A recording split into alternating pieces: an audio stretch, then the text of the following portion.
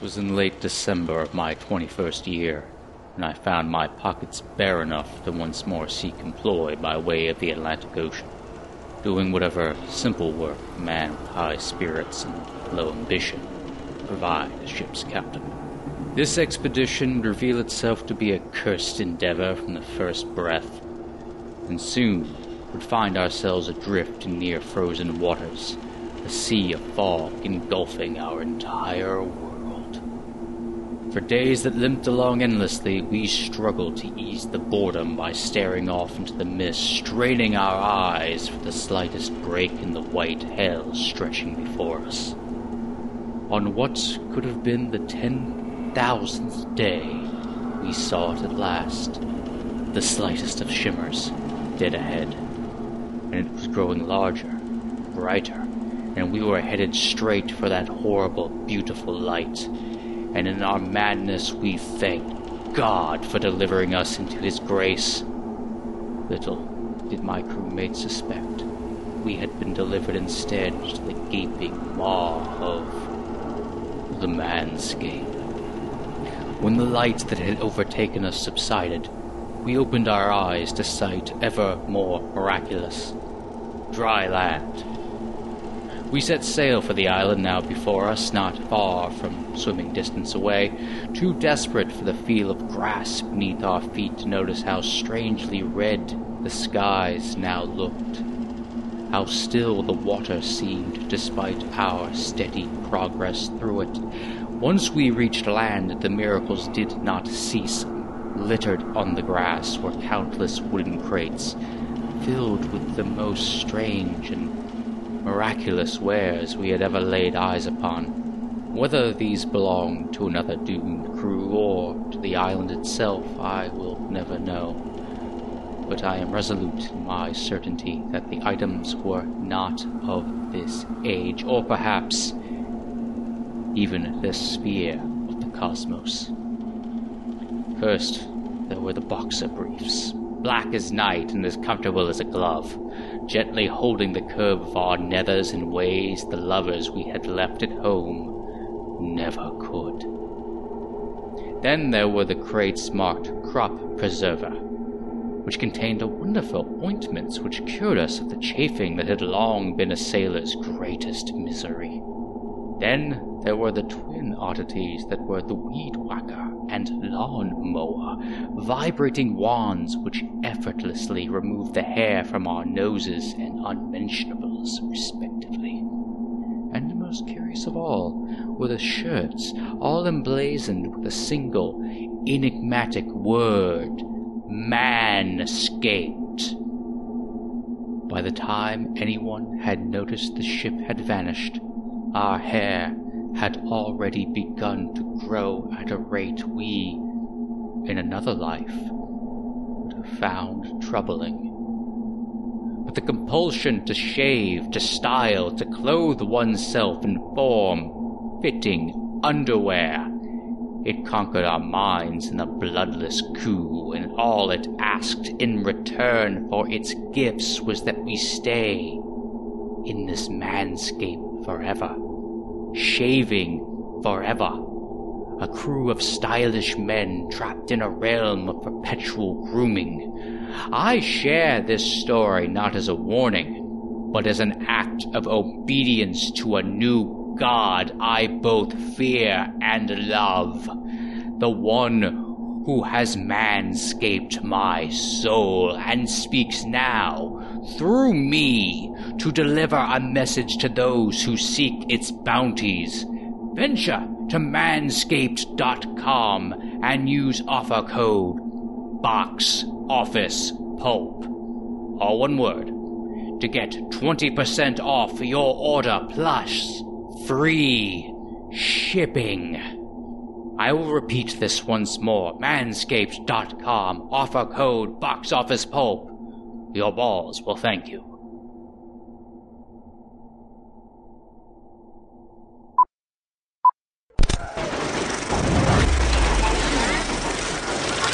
Here's Johnny.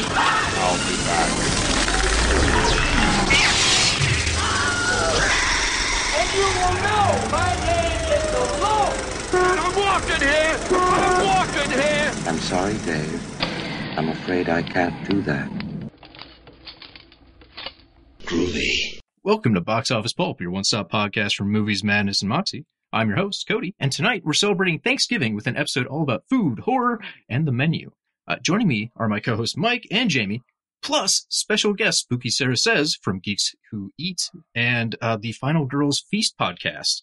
Hello. Hello. Thank you so much for joining us. This is, I would call Mike, Jamie, and myself food criminals. Like we belong in some sort of tribunal somewhere. So it's important to have someone here who actually knows something about food. I'm from the South, so like legally you probably can persecute me for some kind of food-related crime. You put hot sauce on what? I mean, I look at it this way though, because like food, yes, fancy food is fun, but like I am very much down with eating a bag of pizza rolls and drinking a Diet Pepsi. Like, you know, I feel like I can go the range of it all. I'm not like Gordon Ramsay who can't even so much look at a slice of pizza without like cringing. Like I like it all. And I think there's room on the table, as it were, for, you know, a little bit of everything. I would like to say, as the resident Italian, that pizza rolls are perfectly acceptable and delicious. Okay, good. I'm glad. Just tiny we're in agreement here. calzones. You know, I've never thought of them that way, and now if anyone ever gives me crap about that again, I'm gonna be like, they are just mini calzones. I'm sorry you're not invited to my tour of Italy in my kitchen. All right, but I'm gonna test your ability to not judge us common food folk. Today, to get in the mood for this podcast, I splurged and I got candy corn and pumpkin brats, and that was my dinner. Ooh, Just you took Okay, the plum. pumpkin brats I'm on board with, but candy corn, not so much. I think if I'm gonna eat waxy Halloween candy, I'm gonna go with pumpkin mallow creams. I think they have a better honey flavor than candy corn does. But how does that pair with the brat? I mean, I'm sure that they've done it on Chopped.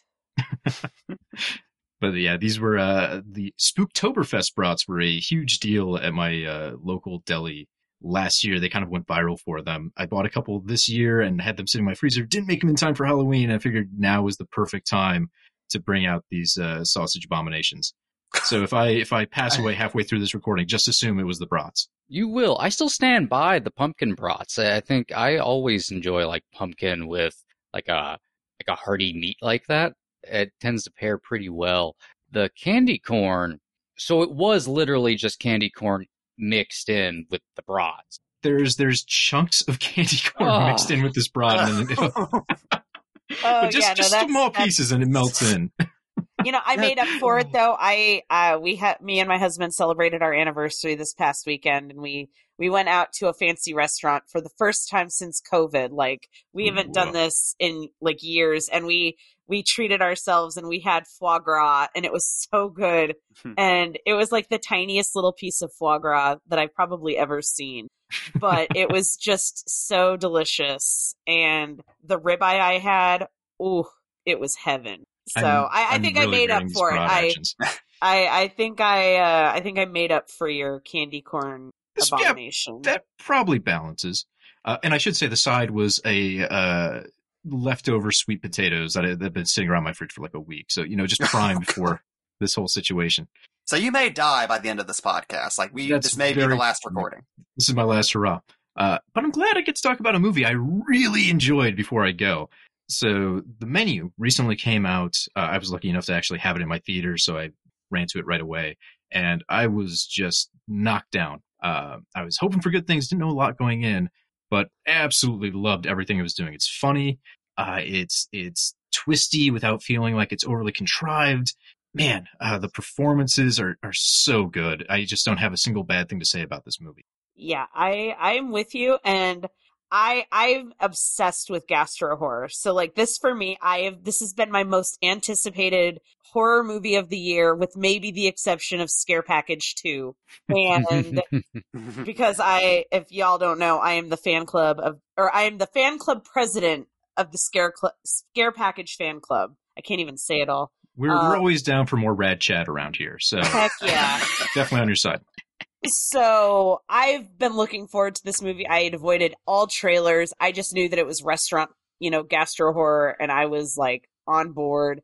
And then come to find out that they had Dominique Crenn on set as like, to help be like a consultant. And she's the only American woman to have a 3-star Michelin restaurant. Oh. So they had her, and then their second, I can't even think of it's like the second camera, the second unit, that's it. The second unit was actually, the director of photography there was Chloe Weaver, who was the second unit director on Chef's Table. Oh, so nice. all of the food looks beautiful, like legitimately, like because they had real talent, food talent on set to do it. So from a food standpoint, I was just floored. And then Anya Taylor-Joy. Oh yeah, but it is really some of the prettiest food I've seen in a movie since. Well, I guess it wasn't a movie, but Hannibal, the TV show. I never really thought they were going to be able to top those things. But boy, I would really like some of that no bread. We recreated Memory and the palate cleansing tea on Geeks Who Eat. Oh, I saw that. It looked amazing. Those recipes are up now, and like Searchlight actually did help us out a little bit. They were my rep here in town for like the local screenings. He was in touch with Searchlight, and so he was, asking them like, can I get like, screenshots of the food so that they can recreate this? And they sent us like a copy of the menu that was used in the film so that we could have it for staging, and it was just so cool. Yeah, and so I this movie really holds like a special place in my heart because like not only did, it have to do with like what I'm passionate about with gastro horror, but like the studio actually like was encouraging and helpful of our recipes. So out of curiosity, on that menu, I remember it being in the theater trying to read it really quickly, but they don't show it very long. Does it actually include all the dishes that were in the film? Because I was wondering, there's like the part where like, Tyler screws up. I was wondering, that was said it was offhand. We're good with language on this show. I just want to be clear. Okay, like so Tyler's bullshit is not on the menu, nor is Bryce's birthday cake. And then the supplemental cheeseburger course is also not on there. But what's interesting is what is on there is a thing called Cleaning Your Plate, which was supposed to be various preparations of peanuts, roasted candied praline, paste, brittle, and caramelized sugar. And those are never in the movie. So and I found the screen, like, cause I was also sent a screener before the press conference. Mm-hmm. I was like pausing it to look at the menu cause this is what I do. I'm that insane. And the Cleaning Your Plate is actually on Anya Taylor-Joy's menu when she wipes her mouth with it. Yeah. Okay. And so the one I have is legitimately the one that is used in the film. Like, not like I don't have a movie used copy, but I have the PDF of what was printed for the film, I should say. Right. Yeah. You have the canon menu. I do have the canon menu.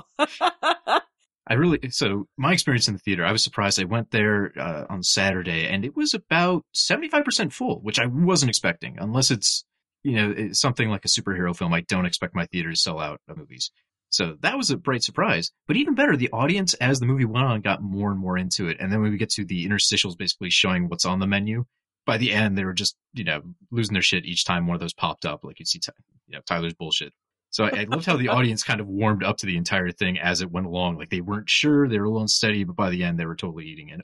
Yeah, it was, I went to I was at a press screening. So my first screening was very small, but everybody loved it. Like I think there might have been one person who reviewed it that didn't love it.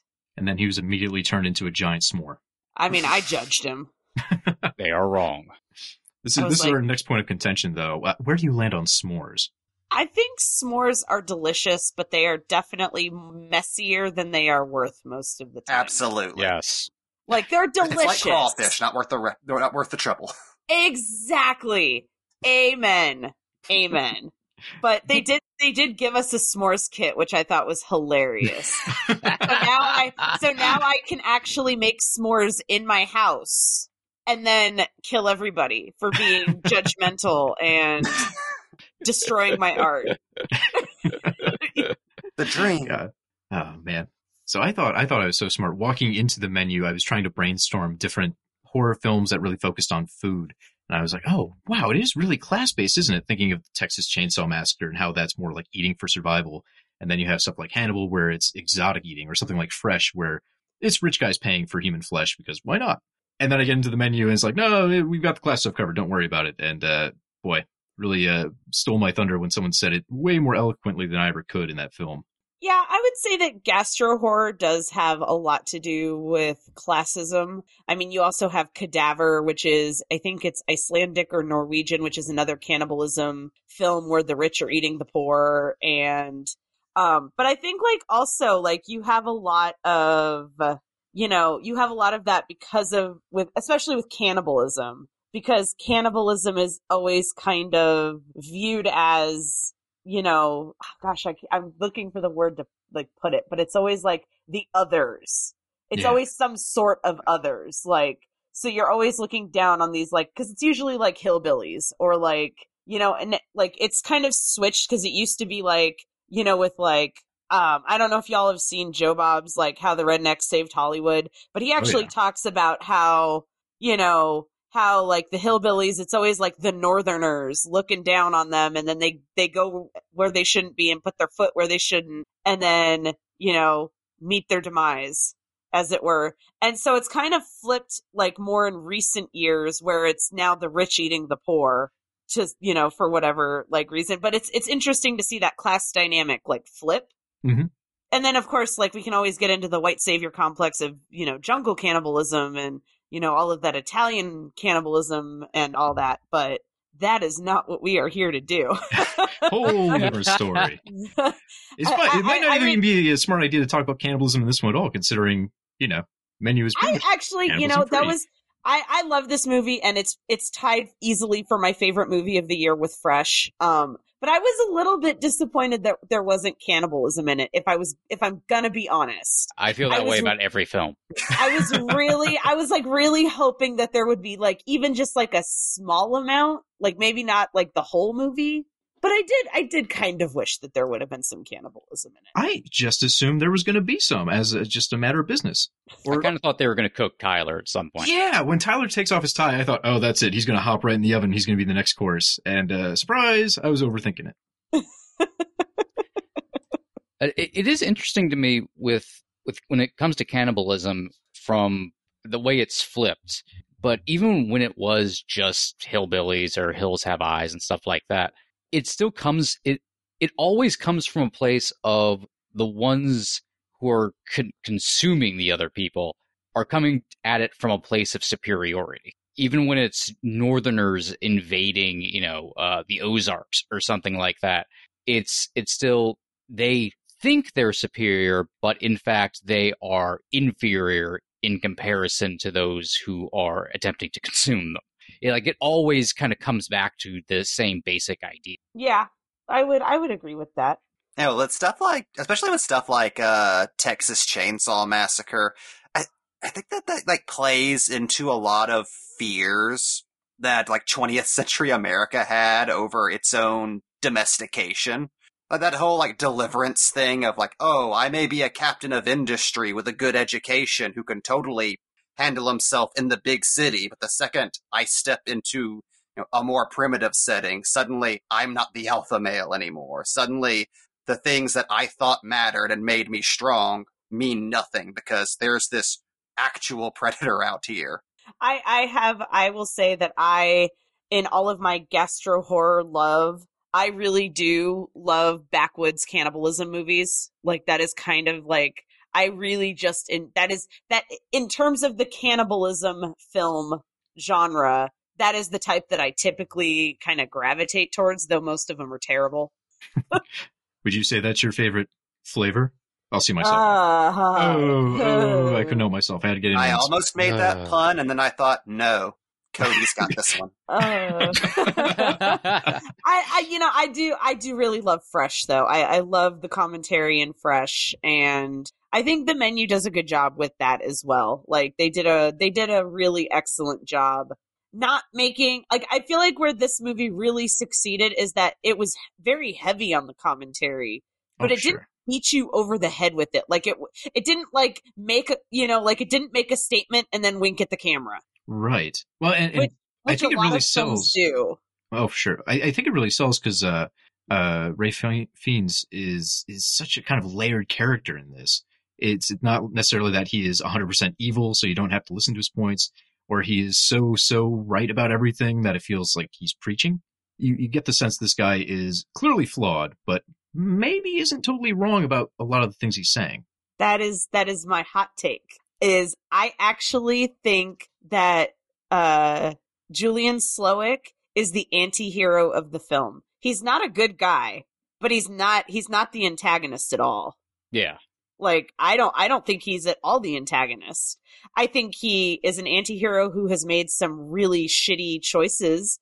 Like, but what I find interesting about him is that he acknowledges those choices and then seeks to kind of destroy the culture that, pushed him towards those things. Right. And we see that he's not a hypocrite a lot of times because he's pretty open. Everyone's going to die tonight. And he, isn't screwing around. He isn't lying to them about that. He expects everyone to die till the very end when he changes his mind. There's the moment where he picks up the burning rock because he talks about how like a seasoned chef can do that kind of thing. So he kind of puts his money where his mouth is a lot of times in his actions. And I think that endures him to you when okay, well, he believes what he's saying. He's not just full of hot air, or he's not just trying to protect his own feelings. Yeah, and then like when there's the discussion that he has with the female chef, and she says, like, he tried to have sex with me several times, and, I stayed because he's the man and he's the boss. And then he apologizes to her, and it doesn't, in that moment, it doesn't like feel like he doesn't mean it. Right. Like it feels like he's, legitimately, apologetic for what he did, and he lets her stab him. I mean, come on, right. like. Well, and he's kind of publicly flogging himself for it too. He wants all these awful people to know he's kind of awful too. He calls himself a monster later on, and we can see why. So it's not like he's trying to squirm his way out of this. He's taking it, front on. Yeah, for someone who's always seeked perfection, to show publicly that he's not perfect, I think kind of indicates that he is, aware and apologetic for what he did. Yeah. And then we find out that it was her idea to kill everyone anyway. So he's listening to her. He's learning, although he still abuses power in the first place. Truth. One thing, and I might be overthinking this, but I love how that whole section tied into the menu, because we have them serving, I believe it's a blackened chicken breast with the scissors stabbed into it. Or it's not a breast. Is it a breast or a thigh? It's a chicken thigh. And that was a thigh, actually, which connects right into being stabbed in the thigh. It's actually 2 courses prior. Yeah. But he would have had that planned since it's part of the menu later on for him to do that exhibition. So I kind of associate all that. Plus there's the moment where he talks about stabbing his own father in the leg. That's when they serve the chicken. Right. And so then, you get all those things kind of in my mind blended together into one statement he's trying to make about man's folly. Mm-hmm. So basically what happens is he has memory. Then they do the mess where the sous chef, shoots himself in the head. And then they do man's folly. So they kind of do this like, storytelling of like, kind of like his upbringing. Yeah. As it were. Like, and his rise. And then we later find out that, he had a family and he basically gave up his family for this career and for this job to serve people who don't appreciate him and won't appreciate the sacrifice that he has made because most people don't know or care. Right. Yeah. Even though it's $12,000 a night or something they said for a single person. $12.50 a head, I think is what he said. And then that one guy, he's like, tell me one thing you ate the last time you were here. You've been here 11 times and he couldn't do it. Yeah. Gets the fish wrong. Even his wife doesn't even really pay attention. Yeah. So it's an interesting like movie. And like, I think that, when you look at it, especially like I used to do restaurant coverage with my website. And so like, I know a lot of chefs and I know a lot of people in the food and service industry. And I love seeing their reactions to this movie because they are the ones who are like, yeah, absolutely, that was an amazing movie. Like, hell yeah. So I could be totally off base here because I picked it up from the internet, but I saw someone make a TikTok describing that each course of the menu is kind of patterned after a different Michelin-starred restaurant. I don't know how true that is or if you know anything along those lines, but I was very curious to see if they were trying to maybe parody or play on specific restaurants. Given that Dominique Crenn was there for consultation, I wouldn't be surprised if there were nods to certain restaurants or chefs or, whatnot. Like, I would absolutely believe that. But I haven't seen, and it wasn't told to anyone officially, I don't think, in any capacity that it was. Right. And hopefully none of the characters look a little too close to real life people. Like the magazine editor hopefully doesn't look like anyone real. John Leguizamo said that he modeled his character after Steven Seagal because Steven Seagal was a jerk to him on set. That makes a lot of sense. And it makes perfect sense. So he said that was who he modeled that character after. Well, Leguizamo has that moment towards the beginning where he's like, "Hey guys, I was in this action movie, and we gotta fight him." And it seems like a very Seagal thing to try and make those claims that you're a real life type tough guy, but then not actually do anything. Exactly. And I love that point in the movie as well, where Fiennes basically says, "You guys probably could have escaped. Like, you could have overpowered us. It's weird you didn't try harder." Which I think there's a lot of commentary there about the type of people that you would put in this situation. Yeah, and actually, Mark Mylod that's the director, he actually, to get the cast in that mindset, he gave them homework to watch The Exterminating Angel. Right. Which is, I think, like a 1962 film. And it's basically an upper class group of people who get stuck in somebody's living room. It's the worst dinner party. Yeah. It's one of those movies that I think you only really need to see once. It just made me so uncomfortable. Like, this was good. I had enough. I actually want to watch it again. I just recently watched it for the first time, and I was like, I think I need to see this again. Like, now knowing what's happened and then reading more about, context, I want to watch it again. Not necessarily right away, but I do think it was interesting enough that I did go by it during the Criterion sale. So, I mean, it would make a really good companion piece to this. Yeah, I think it would be a really interesting, double feature. And then I know a lot of other people have said it, but I think if everyone's saying it's probably true. Midsummer, a lot of vibes from that. You could probably pair these two movies together pretty easily. Yeah. One from the cult vibes and two for the big old fiery explosion at the end. Yeah, I would say it definitely has a similar tone. I keep going to Snowpiercer. I don't know why. There's some reason, there's something about that certain broad type of dark comedy matched with the class warfare thing going on that, I don't know, it feels very Snowpiercer. It's very same world almost. Well, you get high and low food, I think, in that comparison, right? Because this movie is obviously the super fine cuisine, and then Snowpiercer, it's the gelatinous blobs of people. They were grasshoppers.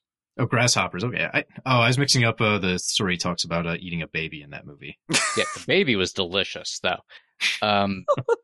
Something that did really resonate with me, though, with the menu is outside of the classist stuff. Is the film is commenting on so many different things at once, utilizing that as kind of the base wraparound. But what interested me was Slowik's the self-loathing and his thrust towards authenticity and kind of honesty. And that's where you get him throwing out, you all could have overpowered us at any point. And it's saying it without, it's as close as the film gets to saying, you all hate yourselves. You all know you're horrible people, and you absolutely despise it. You all want to die. You all have accepted this, and you haven't gotten up from your table. And that's something that truly troubles him, is he's gotten so far away from the authenticity of what he was and the authenticity of what servers are versus what this higher class is, which isn't accepting that that self-hatred, that self-awareness. I was really thinking of Slowik as basically the foodie version of John Kramer from Saw. Yes. I would actually, could we make that Saw 10? Like they all have to get out of different kitchen traps. Just go full theme. So fun fact, there is actually a terrible parody of Saw called Slaw. Go on. And it's so bad. I wanted to love it, but it's like full of like awful, like racist stereotype kind of jokes and, you know, like, and then, you know, just, you know, casual bigotry, like in joke form where it's just like, it becomes offensive and you're just like, ugh, this is so bad. Like if they had taken all of that out, the humor in that film was really funny, but it just like gets like marred by that terrible, you know. Yeah. It's always very sad in comedies when you can tell like somebody gave the script an uncle pass. Just throw in some of those jokes from the 80s. Exactly, and that's what that feels like. Ugh, it's so bad. But I would say that, like, unlike Kramer, because John Kramer wants everybody to escape the traps. Well, he says that, but he also makes those traps pretty hard. He wants that. Wait, hold on. You know. Hold on, though. No. John Kramer's traps are always pretty escapable. That's fair, yeah. It's Amanda and all the apprentices, Hoffman, who make them basically inescapable. So I would say John Kramer wants people to be able to escape, but not unscathed. Whereas, I would say it was very unfair when he put the keys inside the tub, and then the guy woke up and found out they were playing a game. Like, he didn't even have a chance to get the key before it got flushed. Look, Kramer just really hated that dude. But wait, shouldn't have panicked. But wait, don't we find out like several movies later that was actually Amanda? Yeah. She just threw it in there. It was in, I think it was a flashback in 2, yeah. Where she just kind of like threw it in there. Yeah, like, so it wasn't Kramer, it was Amanda again. But that's why you never argue with Sauceberts. Those first 3 movies are tight. They make sense. So I will say that I always tell people this when watching the Saw films. Watch them back to back. Don't watch them like super paced out because they make a lot more sense when you watch them all together. Yeah. Versus like, you know, waiting like a month between them or something because then you forget every small detail that happened. I'm a very big fan of the Saw franchise. I love Saw. It is one of my franchises, and I apologize that my dog is going insane. My husband just went out to dinner with friends, and so if my dog is barking in the background, it's because she misses him. No, it adds so much. I just assumed she was also a big fan of Saw, and she wanted us to know. She's just like, I need to talk about John Kramer. But Slowik, on the other hand, had no intention of letting anyone leave. I don't think it mattered. And I think that was where, you know, Margot's like, you know, dance with him through this whole thing was interesting because he didn't know what to do. Like that quest for perfection, his menu has to go perfectly. This all has to go without, you know, any sort of incident because it's so tightly planned. And then there she is. Right. And so I think like that's him realizing that like him letting her go was kind of like him also like going back to his roots where things didn't have to be so fine-tuned and perfect as long as they were, you know, good enough. Here's something amazing about that ending to me. Every person I've talked to has come away with a different interpretation of why he let her live. And they're all equally valid statements, so that's fantastic. I love when the movie is able to provide just that little bit of ambiguity and enough character where you can think, no, that makes sense, but this guy's explanation makes sense. I hadn't heard yours before, but I could definitely see it. I also think, like, she when she asked him for the cheeseburger, that's, like, when he was probably the most passionate about cooking. Right. Yeah. And so, like, that was, like, when he just cooked because he loved to cook. And so he got to make this meal when she asked for that and not the fancy, not the, you know, Instagram-worthy thing, like, just a good cheeseburger. She gives him purity. Exactly. She's like, this is like, I want what I know you are passionate about, not what I think you should be passionate about or what's trendy, what's up and coming, you know? And so I think that he sees that in her, like he sees the appreciation of like what he does from her And then especially when she says, like, can I get it to go? Meaning, like, that was delicious. Like, I'm not just going to leave waste on my plate and walk away. Mm-hmm. I think that also was like, for him, he was like, yeah, okay, you can take this to go and I'm going to let you go. Yeah. See, my stance on it was the film kind of focuses, in my mind, a lot about the question of authenticity, maybe in how your art is presented, or how you experience things, how you present yourself. Part of why Slowik is so frustrated by Margot is he doesn't understand who she really is. And then we find out later she's actually an escort, and that's not her real name. And he's probably right to be a little suspicious of how she's not behaving how she's supposed to be behaving. Then at the end, we get this conflict where finally they can totally be their roles in an authentic way. He gets to be the giver, she gets to be the taker. And it's the idealized version of both of those transactions for him. You know, he gets to make a very good burger. He gets to make something he knows she will enjoy. He gets to watch her enjoy it. And she gets to say exactly what she wants and be very direct. And I think that was kind of it. It's perfection right there for him, which he values. And having gotten a taste of that, he can let her go. She's also navigating him into the very base roles that he's clearly set up, and he kind of rules his life by the idea of the server and the specific rules set up as to how a server is meant to act and how a customer is meant to act. So when she asked it to go, it's like he's preordained to stay within that lane. So he has to follow through the function that she has presented. She asks it to go. He cannot kill her because he has to be able to provide the food in a doggy bag to take home. And I love the different layers of that working simultaneously, where she's giving him this, he's able to go back into this realm, but also she's playing the game that's been kind of like presented. Because everyone in the film is playing these roles to like an absurd degree. But what's funny to me is it's not a heightened reality of these roles. The film's just like turning to you and going, isn't it weird that we act this way? Yeah, I mean, I think what's interesting also, though, is that, like, he picks all of these people for very specific reasons. Like, they're all bad people for different, reasons. Mm-hmm. And he has to try to figure out, he has, a morality, level for himself. Like, is Margot bad? Like, should I be killing her? Like, maybe she's not one of, maybe she's not one of them. Maybe she's one of us, and maybe, he's not gonna, kill one of us who hasn't agreed to that moment. And so I think that that plays into it as well. And he's trying to figure out, and he figures it out at the end when she can have anything she wants, says, I want the basic cheeseburger. That's his moment of oh, she's not one of them. Because not one of them would have ordered a cheeseburger. Right, as your last meal in the world's fanciest restaurant.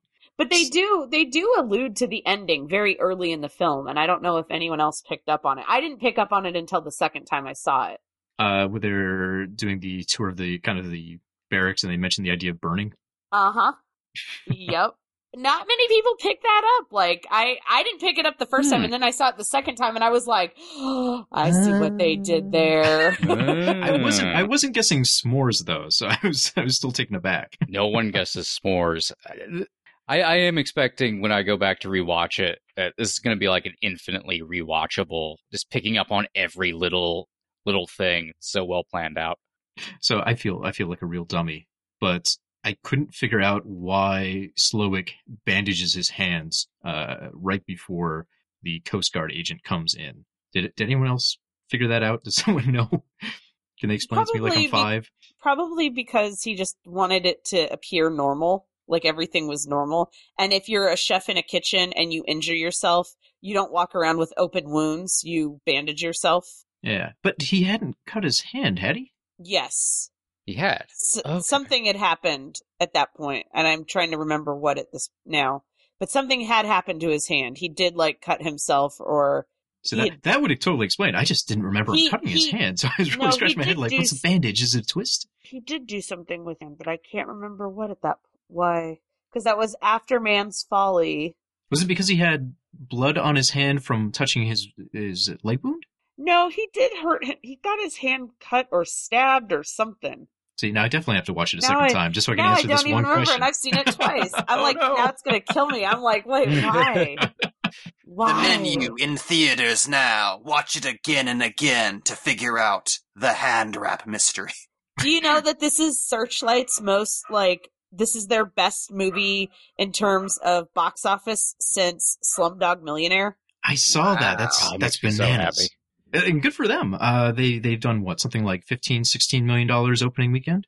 Something like that, yeah. They did really well. I mean, go Gastro Horror. Yeah. Well, we're kind of in a good period for that, aren't we? I don't know how it normally shakes out each year, but this has been a really big year for Gastro Horror.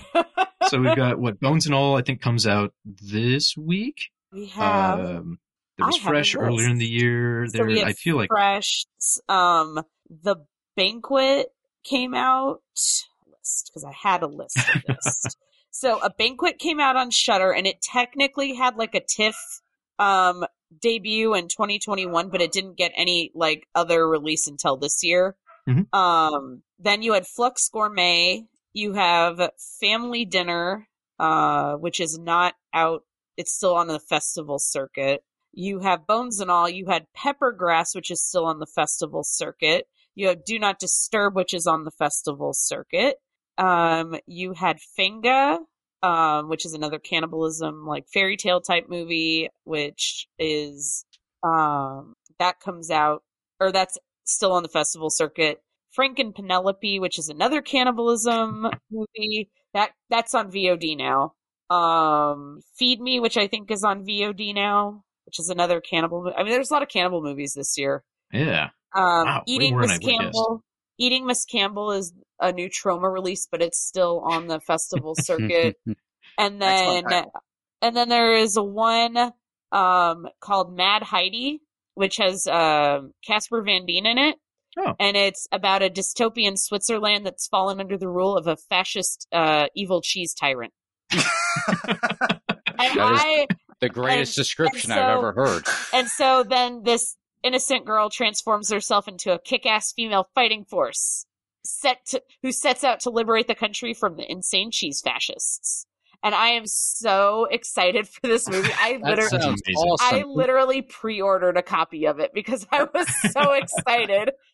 I would like to pretend that Mouse Hunt is a prequel to it. I don't want my Minnesota friends finding out about this because they will just be calling everyone from Wisconsin cheese fascists.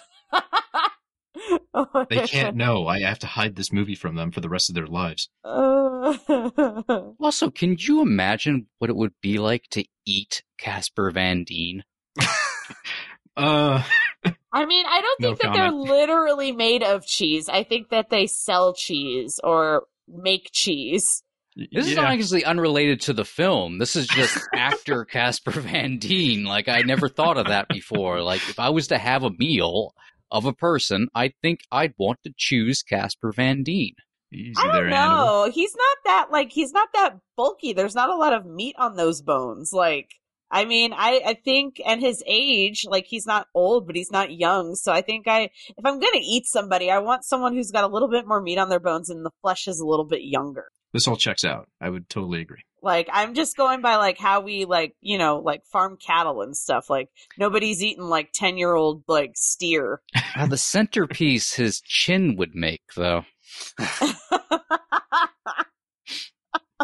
So to go back through your list, I haven't seen most of these since they're still on the festival circuit, but you mentioned Flux Gourmet, which I did check out the other day, and I was kind of surprised because Shudder put that one out, but I don't know if I would call it horror. You know what? Even the genre tags on this call it horror. Even IMDb and Letterboxd both call it horror, and I absolutely agree. I don't think it's horror at all. Yeah.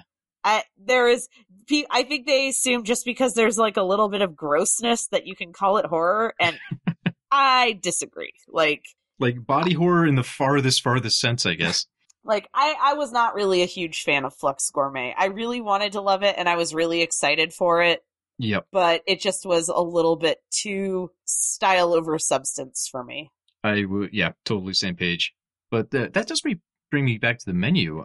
And right before I saw the movie, like the last tweet I read was someone saying, is this actually a horror movie or is this a thriller? And then watching it the entire time, I just had that argument with myself. Like, would you call this a horror movie or would this just be like a dark comedy, a thriller? I mean, it's all semantics, but it made me wonder. So I would say that it is like horror light, because like I know from just like my personal experience, like I know like I have friends who can handle thrillers but can't handle horror. Mm-hmm. And this is definitely one of those movies where I would probably tell them that they could probably handle it, but I know that they would be probably pretty bothered by like the ending. I think the ending is what takes it out of the solely thriller, moment when he's, kind of doing Right. the whole Midsummer-esque, When the cult all engulfed in immolates flames. themselves, yeah. Yeah, like I think that's where like I think it's like the like third act is really where it hits horror versus just like dark comedy thriller. Yeah, that's a really good point. I had a college class just watching classic horror films, and the professor made us have philosophical arguments about, is it horror or not? And he came down the side that it has to have a monster. Like, there has to be some sort of supernatural aspect to the film for it to cross over from thriller into horror, which is why he wasn't entirely sure if Halloween counted as a horror film, because they're ambiguous about Michael Myers in the first film. Oh my goodness. So I don't want to go into that argument because it's silly, but it makes me wonder, and that's a really, really good point, that third act, the tone kind of gets heightened and it's not presented unrealistically, but the events that are happening are over the top enough where you could say, yes, this doesn't really belong in thriller territory anymore. I hadn't really thought about that. That's an interesting way to kind of define where the genre stops. Well, if you just like tweak the tone of dialogue, it becomes very unrelenting horror. Like you can make that into a very like somber, stark horror film that's almost depressing by just like altering the tone of the dialogue. Just that's a slight change, but it's the absurdity of the fact that everyone's acting this way, but it's a horror movie. Right. Well, in the comedy, I really appreciated all the little jokes and humor that's throughout the movie. I think that helps prevent any sort of criticism that the movie is too pretentious for its own good. When it has the ability to laugh at itself and its own events, they're in on the joke, and that really helps things go down. Yeah, I was just thinking about other moments in the movie that would make the guy cutting the guy's finger off. Oh, or making, the guy's finger getting cut off. That's kind of more horror territory than thriller. And I guess expectation-wise, I kind of forget those moments because I was expecting this to be kind of a bloodbath the entire way through, but it's fairly limited on gore. We have one person stabbed in the throat, one finger severed, there's a suicide by gun, and obviously everyone gets immolated at the end, but... Wait, who gets their throat cut? At the end, the hostess, when they're struggling inside of Slowik's house, and then Tyler hangs himself, which is pretty horrific. Right. See, I thought that was really clever misdirection, because he gets up and he leaves. We don't know exactly what he's going to be doing, and then the next time they show him, we see him hanging, but they have his face kind of darkened. So you, in classic like movie nerd sense, you go, I'm not truly seeing his body and he died off camera. It's part of a larger twist. Like it was going to become April Fool's Day at the end, And then you find out, no, he just killed himself. That was just his body hanging in the dark. I think the movie actively toys with viewers like that, right? They kind of lay out things you would assume would be a twist, and then they go, no, that's not really a twist. You're overthinking. Yeah, like how Slowik's mother's just like sitting in the corner. Right. And you're like, that's got to be something bigger. Like, it's got to be something bigger. There's so many parts, too, where those little nods, you think, oh, he's setting something up. Like, for a while, I thought that Anna Taylor-Joy's character was going to be revealed to be one of the actors in on this whole thing, and they were doing dinner theater. Like, when he's interrogating her and asking, who are you? I thought, like, oh, this could be dialogue basically saying, like, you're playing your role very poorly. It could be interpreted as him grilling her because she's not doing her character right. And, of course, way overthinking it, just putting way too much thought into what's happening. I was being a Tyler in that moment. Oh, my husband's been walking around the house constantly saying to me, is that bergamot? I think that's bergamot. And it didn't help that we did a recipe for the menu where it was wild bergamot and red clover tea. And so the whole time we were shooting this recipe, my husband just was on me. He was, oh, is that bergamot? I think that's bergamot. I taste a little bergamot. And I'm like, What's your take on why Slowik brought Tyler in? Like, why he had opened up communication with him in the first place? Because he's an influencer. and influencers are the root of all evil in the restaurant industry. That would explain the emphasis on him constantly taking the pictures, and that's why it's on the tortillas. That's why, like, I think it is. I think Tyler was there because he did not, like, they make a whole point, like, when he goes and talks to the sous chef, and he's like, oh, the sous chef knows my name, the sous chef knows my name, whoa, I'm so cool. And then Anya Taylor-Joy's like, you didn't even ask him his name. Right. You're so impressed by what this, guy is doing, but you didn't even ask his name. Or as things get more and more unhinged, he's only focused on just eating the food that's in front of him. Like, he doesn't care if someone lost a finger or if someone shot themselves. He knows they're all going to die. He doesn't care. He's just there exclusively for the food. And then he's like calling her a child and snapping at her. That reminded me so much of the beginning of Fresh, when the guy on the date makes her pay half and then takes her leftovers. Right, yeah. Oh my God, when I watched that, I'm not even shitting you, I was so angry. I was like, what kind of asshole does that? If some guy tried to take my leftovers on a date, I would stab him with a fork. You would have it coming. No jury would convict. Yeah, I would literally just be like, oh no, that's not what's happening, stab. And then I would walk out, like, no. And it kind of reminded me of that. I was like, oh, where's his scarf? Like, oh boy, oh man, and well, it's funny to me because they have Tyler, the most, I don't know, probably obnoxious guy amongst the crew, filled with obnoxious characters, but he's played by Nicholas Hoult, who is fairly charismatic. Like, I normally see him and stuff and go, oh cool, that guy's around, and in this one he gets to turn that and be just a complete D-bag. He was really good, and I don't know, it's totally unrelated, but if you haven't seen it, I highly recommend Tolkien. Yeah. In 2019, they did a movie about Tolkien. Yeah, I totally forgot about that one. And he plays Tolkien. And it was a really great movie. Like, I don't think it gets talked about enough, but I think it's definitely, one that is worth seeing. Yeah. No, that was a movie that just seemed to pop up out of nowhere and then immediately vanish. Yeah. Like, I think I saw one single ad for it, and that was it. It was definitely one of those movies where you have a very specific audience in mind for it, and I think that they just, kept it to a minimum, didn't waste a lot of money on marketing, because they knew that it was for that very specific crowd. I would be terrified to make anything aimed at Tolkien fans. Their attention to detail is so exacting, it's like, there's no way I'm going to nail this. Oh, we did a recipe for Tolkien toast for that movie.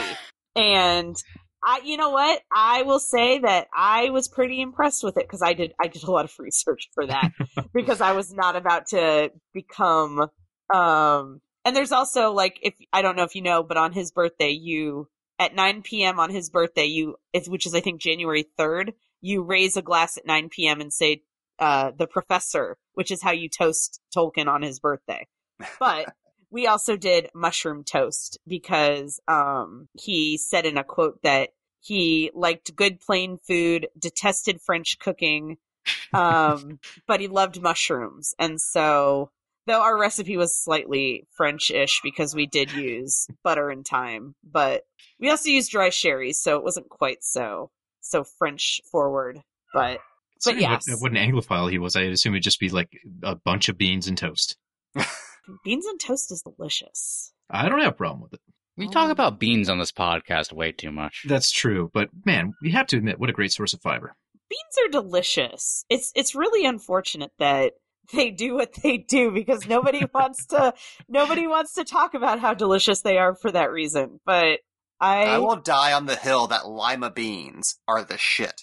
I like lima beans. Lima beans are delicious. I will eat nothing but lima beans every day. Lima beans might be the most underrated foods on the planet. I would say it is definitely at least the most underrated vegetable. I definitely think lima beans are an A-OK veggie.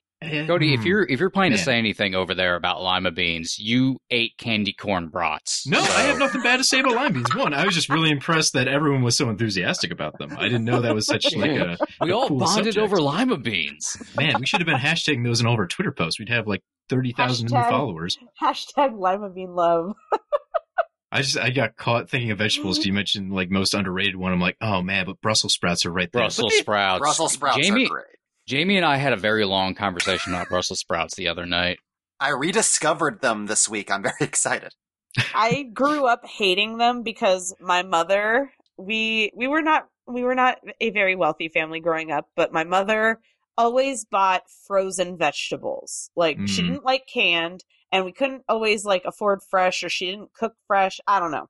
But we always had frozen vegetables, and so she'd always serve like, cooked Brussels sprouts, but they were basically like defrosted from frozen Brussels sprouts. And it was like, they were like little wet balls of like, fart smell, because that's basically what Brussels sprouts smell like.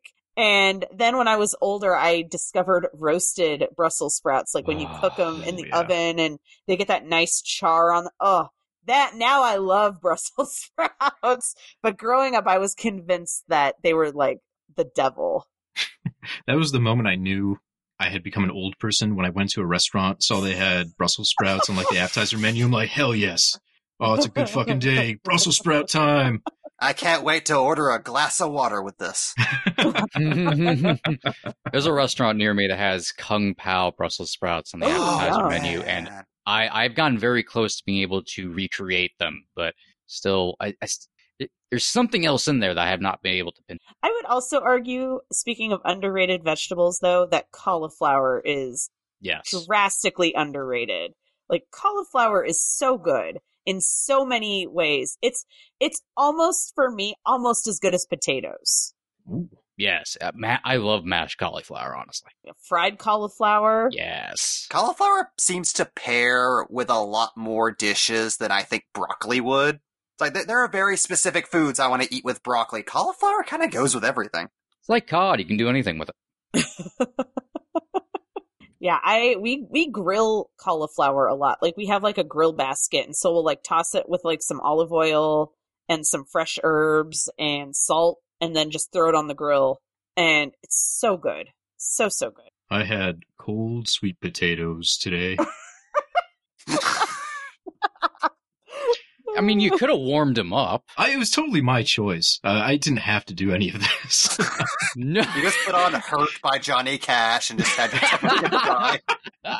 I will say that next time, if you want good pumpkin beer brats, go look at my website and go get the recipe, because we have a recipe for like beer brats, and so you use pumpkin beer and then cook them that way. Now we're talking. Delicious. Yeah, that sounds fire. I would do that. That's probably way better than having a brat that has pumpkin spice already put into it. Before like the Jenny Street Market come to beat me up, not as bad as I thought they were going to be, honestly. I mean, all please pumpkin don't spices, sue me, Jenny Street Market. I mean, I don't understand the big deal. All pumpkin spice is like literally like cinnamon, nutmeg, and like allspice. It's things that we all regularly eat, so it's just all put together. You want to talk about food snobbery? The look I've gotten over the years whenever I'm eating something that's pumpkin spice, and people go, "Oh, you're one of those people." It's like, motherfucker, it's a flavor. But Jamie, you're doing pumpkin spice mayo. I think the only thing pumpkin spice that I don't really like is pumpkin spice lattes from Starbucks. And that's because they're too sweet. Like, if they did like a sugar-free version, I would be all about that. But they put like 5 pumps of like full sugar pumpkin syrup, and I'm like, this is ridiculous. I drink my coffee black. So like, for me, that's a lot. Like, that's just like going way too far. I usually just buy like those like Jordan's skinny syrups, which are like the 0-calorie, sugar-free, blah, blah, but they have good pumpkin flavors. And so I usually just buy those and pour a little bit, like I usually do about a tablespoon in my cup of coffee, depending on how big my cup is that day. And that's it. Like, then you get the pumpkin spice flavor, but it's not like cloying. They truly are ruining the art. I do. I only drink black coffee myself, and now that I have a pour over, I put a little bit of pumpkin spice in the coffee grounds for the pour over, and it's if you don't like acid in your coffee, like if you have problems with acid, put a little pinch of salt into your coffee. Yes. I see like a tiny bit of sea salt on top too. It Stuff. helps. It neutralizes the acidity of your coffee and helps to balance it out a little bit. Yeah, it's very smooth. If you have a particularly acidic coffee, yeah, that's like what that's all I've got for coffee is cinnamon and salt. Like Sarah and I are just going to talk about coffee now for an hour and a half. Oh boy. I also drink tea. I mean, I'm have tea in front of me. Contain volumes. I'm an equal opportunity caffeinator. Like I like both. Before we get Mike going on about tea or coffee for another hour, we are getting pretty close to time. So I think let's transition into a wrap-up question here. With it coming up on Thanksgiving, Sarah, is there a gastro horror movie you would recommend for the holiday? Hell yes. I got you. Pilgrim is my Thanksgiving movie. Like, I watch Pilgrim every year on Thanksgiving. It is so good. You have death by food. You've got cannibalism. You've got an actual Thanksgiving meal. Like, it's not just a horror movie that takes place like around Thanksgiving. It's like an actual Thanksgiving horror movie. And it's on Hulu, so it's easy to stream. It's one of the Blumhouse Into the Dark movies. Oh, okay. And I definitely recommend that one. If you're looking for something a little bit more like cheesy slasher, I recommend Blood Rage. My folks were looking for a movie to go see since the whole family's going to be together. We were leaning towards Glass Onion, but maybe I'll switch it around. We'll see how they deal with this. I mean, it depends on how your folks... No, I'm pretty sure they'd hate it, so I'll just watch this on my own time. It would definitely be a conversation piece for you. That's true. Yeah, you never know. That might folks work out love better. the interview, so sometimes they like things you wouldn't expect them to like. But I think that does it for time. Thank you so much for joining us. I'm so excited to talk about the menu with people, so this is a real treat for me. See, got one more food put in. Yes! Shut up, Cody. Oh, man, I'm almost done, I swear, Mike.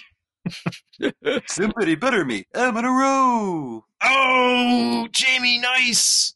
Fantastic. If you want to get more Box Office Pulp, you can find us, as long as Twitter's still around, at Box Office Pulp, or wherever podcasts are found. Sarah, where's the best place to find your works?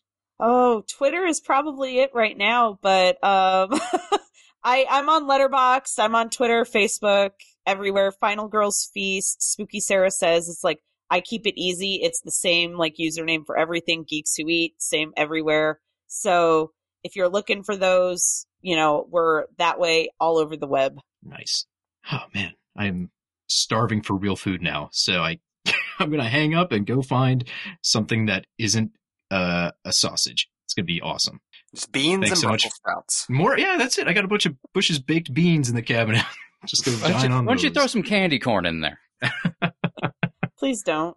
I don't think I have any leftovers, Mike, unfortunately. I'll have to do like fun size Snickers or Butterfingers. Oh, I'm imagining that melting over beans, and I'm very sad and disgusted and kind of want to throw up. That's the perfect note to end the show on. Thanks so much for listening. That's a wrap. And like that, he's gone. This is Box Office Pulp Guy, and this has been a Pulp Podcast production. Now please, please, please, put a gun in my mouth and pull the trigger and say goodnight. And now, on with the show.